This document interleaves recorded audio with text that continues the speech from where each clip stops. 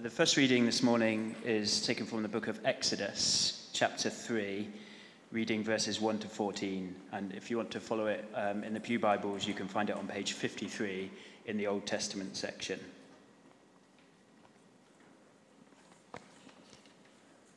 Moses was keeping the flock of his father-in-law, Jethro, the priest of Midian.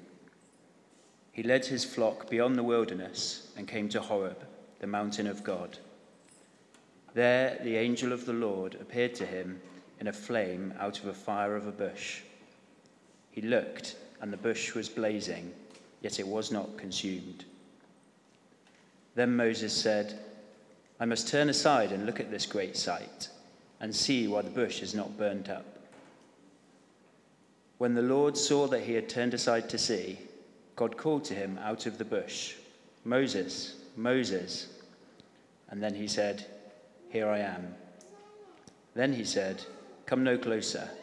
Remove the sandals from your feet, for the place on which you are standing is holy ground." He then said further, "I am the God of your father, the God of Abraham, the God of Isaac, and the God of Jacob."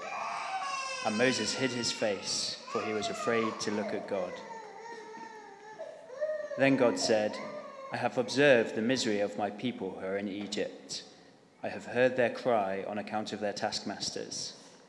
Indeed, I know their sufferings, and I have come down to deliver them from the Egyptians and to bring them up out of the land to a good and broad land, a land flowing with milk and honey, to the country of the Canaanites, the Hittites, the Amorites, the Perizzites, the Hivites, and the Jebusites. The cry of the Israelites has now come to me. I have also seen how the Egyptians oppress them. So come, I will send you to Pharaoh to bring my people, the Israelites, out of Egypt." But Moses said to God, "Who am I that I should go to Pharaoh and bring the Israelites out of Egypt?" He said, "I will be with you, and this shall be the sign for you, that it is I who sent you. When you have brought the people out of Egypt, you shall worship God on this mountain." But Moses said to God, "If I come to the Israelites and say to them, 'The God of your ancestors has sent me,' and they ask me, 'What is his name?' what shall I say to them?" God said to Moses, "I am who I am." He said further, "Thus you shall say to the Israelites, 'I am has sent me to you.'" For the second reading today, we're going to have a selection of verses from the book of Hebrews, which are all on the theme of the accessible Jesus. Let us therefore approach the throne of grace with boldness, so that we may receive mercy and find grace to help in time of need. There is, on the other hand, the introduction of a better hope, through which we approach God. Consequently, he is able for all time to save those who approach God through him, since he always lives to make intercession for them. We have this hope, a sure and steadfast anchor of the soul, a hope that enters the inner shrine behind the curtain, where Jesus, a forerunner on our behalf, has entered, having become a high priest forever, according to the order of Melchizedek. Therefore, my friends, since we have confidence to enter the sanctuary by the blood of Jesus, by the new and living way that he has opened for us through the curtain, that is, through his flesh, and since we have a great priest over the house of God, let us approach with a true heart, full assurance of faith. I'd like, as our starting point for my sermon this morning, to offer for our consideration a basic premise about the nature of God. Now, I am aware that in doing something like this, I am, to coin a phrase, merely a midget standing on the shoulder of a giant. The giant, in this case, being the entire Judeo-Christian tradition of theology, which has spent the last 3,000 years trying to offer some kind of premise about the nature of God, and I've got one for you this morning. I've often described the Bible, both Old and New Testaments, as being a series of thought experiments concerning the nature of God, with succeeding generations of the people of God, first the Jews and more recently the Christians, trying different perspectives on the divine, kind of trying those on for size. And the great theological traditions of the church have continued this process of trying to puzzle out who God is and how we speak about God down the millennia. People have sought to take the insights of the Bible and apply them to their own contexts in ways which make God accessible for them in their context in fresh ways. Even the term theology, if you unpick its ancient Greek origins, simply means, anybody know your Greek? Theos, logos, words about God. So the whole tradition of theology is simply the attempt to put God into words. Which brings me to this morning, as together in our small way we attempt to climb the latest pinnacle of the great mountain of theology, possibly. So what words about God can we share today that might make God accessible for us in our time and our place? Well, the basic premise about the nature of God that I'd like us to consider is simple, and it is this. God is not me. That's it. God is not me. Therefore, God is not you. God is not us. Or, to put it another way, the corollary of the negative statement that God is not me is the positive assertion that God is other. And this is a very bold thing to say about God, because it flies in the face of so much that people might want to and commonly do assert about God. You see, many people, even many people within the communities of faith that call themselves churches, are not, it seems to me, really convinced that God is other. From the post-Enlightenment liberal rationalist who asserts that all our language about God is metaphorical, to the fundamentalist who asserts that God's word as revealed in Scripture is literal, there is a weird common ground that God, in some way at least, is still contained within human language. And whether the words we use to speak of God are metaphorical or literal, whether our theology is liberal or conservative, the functional operating premise of Western Christianity has been that God is to be found in the words we use to speak of God. That God is to be found in theology.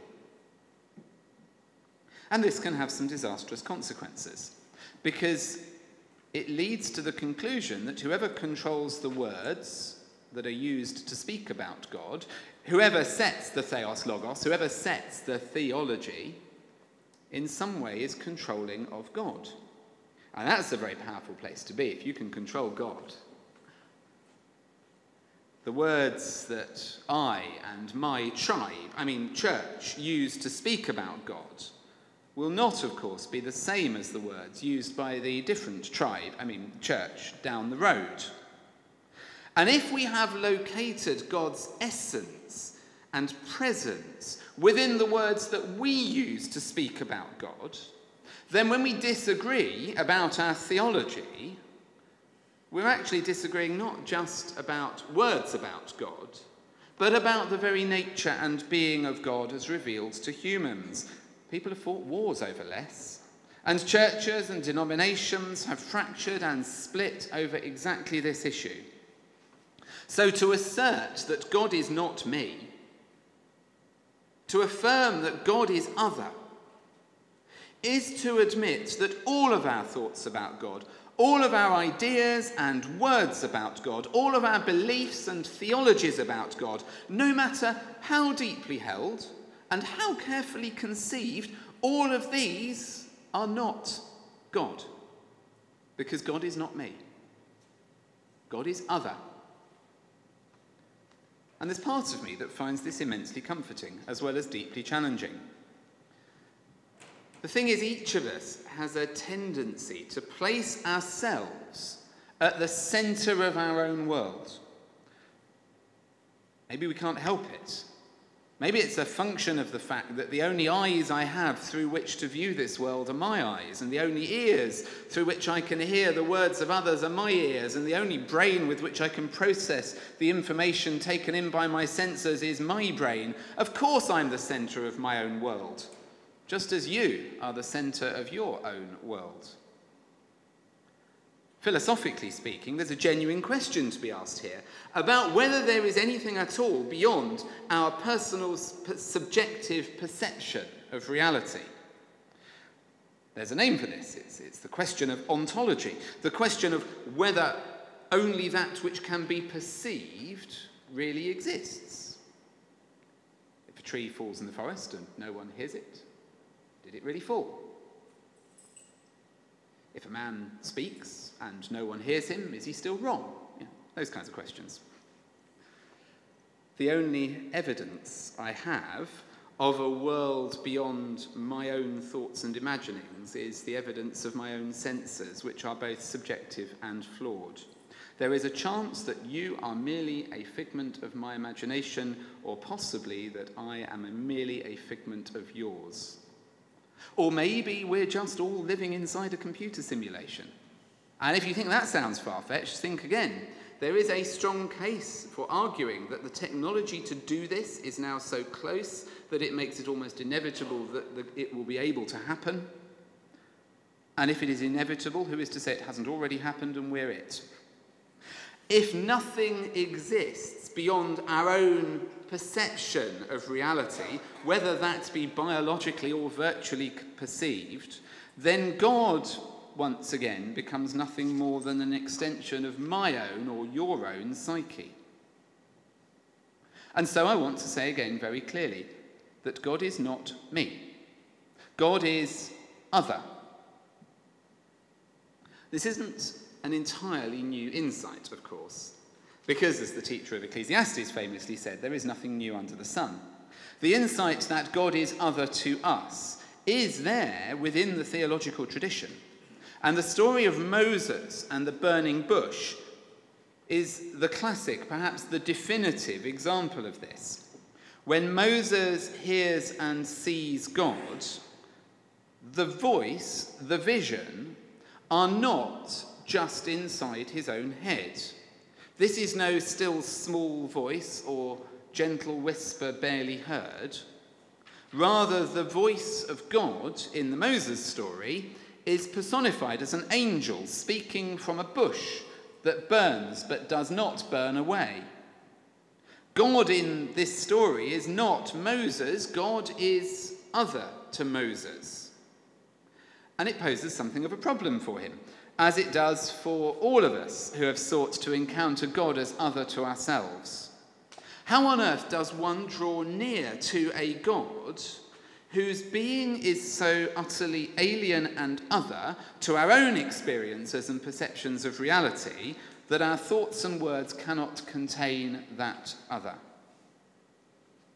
When Moses realizes that he has strayed onto the territory of the divine other, that he is standing, so to speak, on holy ground, he hides his face because he is afraid to look at God. And I think I'm probably with Moses here. It is a fearful thing to admit to our minds, the idea of God as other. We have no idea how to conceive of a God who does not at some level look or behave like us. It's why most of the words we use to speak about God are analogous, of course, to words that are part of our own experience. The language of the burning bush is intentionally othering. It's a thing most wonderful, almost too wonderful to be. And it leaves us with Moses confused and afraid. How can Moses, how can we draw near to a God who is so utterly other to us? But the God of the burning bush won't leave Moses alone. He speaks to Moses of the suffering of Moses' people. He speaks to Moses of freedom, of an end to oppression. God draws decisively near to Moses, even as Moses doesn't know how to draw near to God. And again, I think this is a profound insight. So much of what passes for Christian spirituality is about us trying to find ways of drawing near to God through prayer, meditation, the disciplines of spiritual observance. Now, please don't hear me wrong, by the way. I'm not opposed to the practice of prayer or meditation or any of the other forms of spiritual discipline. But we do need to be clear that any encounter we may have with the God who is not us can never originate from within us. To think that by our efforts, however well-intentioned, we can access the presence of God is just once again to create God within our own frame of reference. And as I've been trying to say very clearly, any God we create through our own words and efforts is not actually God. The insight of Moses encountering the burning bush is that God draws near to us, that God speaks to us from beyond, that God enters into our world of suffering, oppression, violence, to bring freedom and healing and peace. And these are not blessings that we can summon up ourselves. They will always come to us from beyond our own frame of reference. In fact, it is the very nature of God as other to us that's the crucial factor here. All interhuman attempts at bringing into being a new and better world are, I think, doomed to failure. Because for all of our ingenuity and brilliance, there is one thing we cannot change. We cannot change ourselves. We cannot save ourselves from our human nature. Selfishness will always out, because we are fundamentally selfish beings. It's only a God who speaks to us from beyond ourselves, calling us to enter holy ground that's not of our own construction, who can save us from ourselves and our repeating cycles of selfish ambition. So who is this God who is other? That's Moses' next question. As if the activity of God in calling him to a new place of holiness had not already revealed enough about the nature of the one who is beyond our imagining. Moses wants a name. He wants syllables to speak and words to utter. He wants to turn divine encounter into words about God. He wants to invent theology. Give me a name, he says. Give me words to describe you. And so God gives him a name. I am who I am, says God. God is. God is not Moses. God is not an idol. God is not a man or a woman. God is not an idea or a concept or an ideology. God is not me. God is not you. God just is. God is who God is. I am who I am, God says to Moses. It is, I think, the most profound statement of theology in human history, that the only words that can adequately capture the essence of the mystery of the divine are themselves words of mystery. Because God doesn't exist in words of human construction. Rather, God is encountered in relationship, in the call that each of us receives that takes us beyond ourselves, beyond our finite subjective frames of reference, and onto the holy ground of the presence of the other, who speaks into the human heart words and ideas of justice and love and peace and freedom. Concepts that can never arise purely from within us, but must always come to us as a gift from beyond ourselves. And this is how God is encountered, not through our efforts, but by grace and invitation, and by the one who is other, making their presence and nature known to us. Which brings me at last to the sermon to the Hebrews, and our title for today, The Accessible Jesus.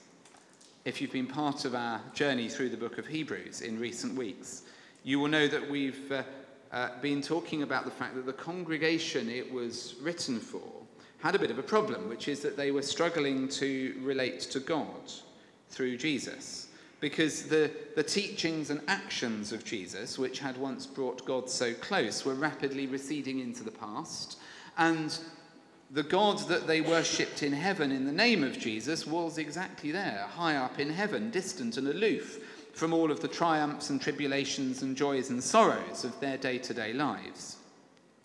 And so the preacher of Hebrews has been offering them a variety of ways in which they can experience the presence of Jesus with them day by day.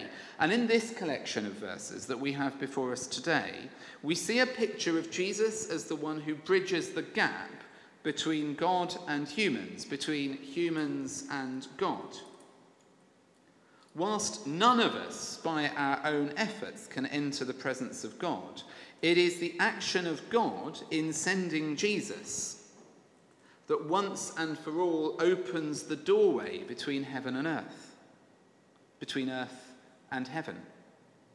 The invitation that we receive to step onto holy ground, which echoes the invitation to Moses, is offered to us and to all people by the person of Jesus, God made flesh.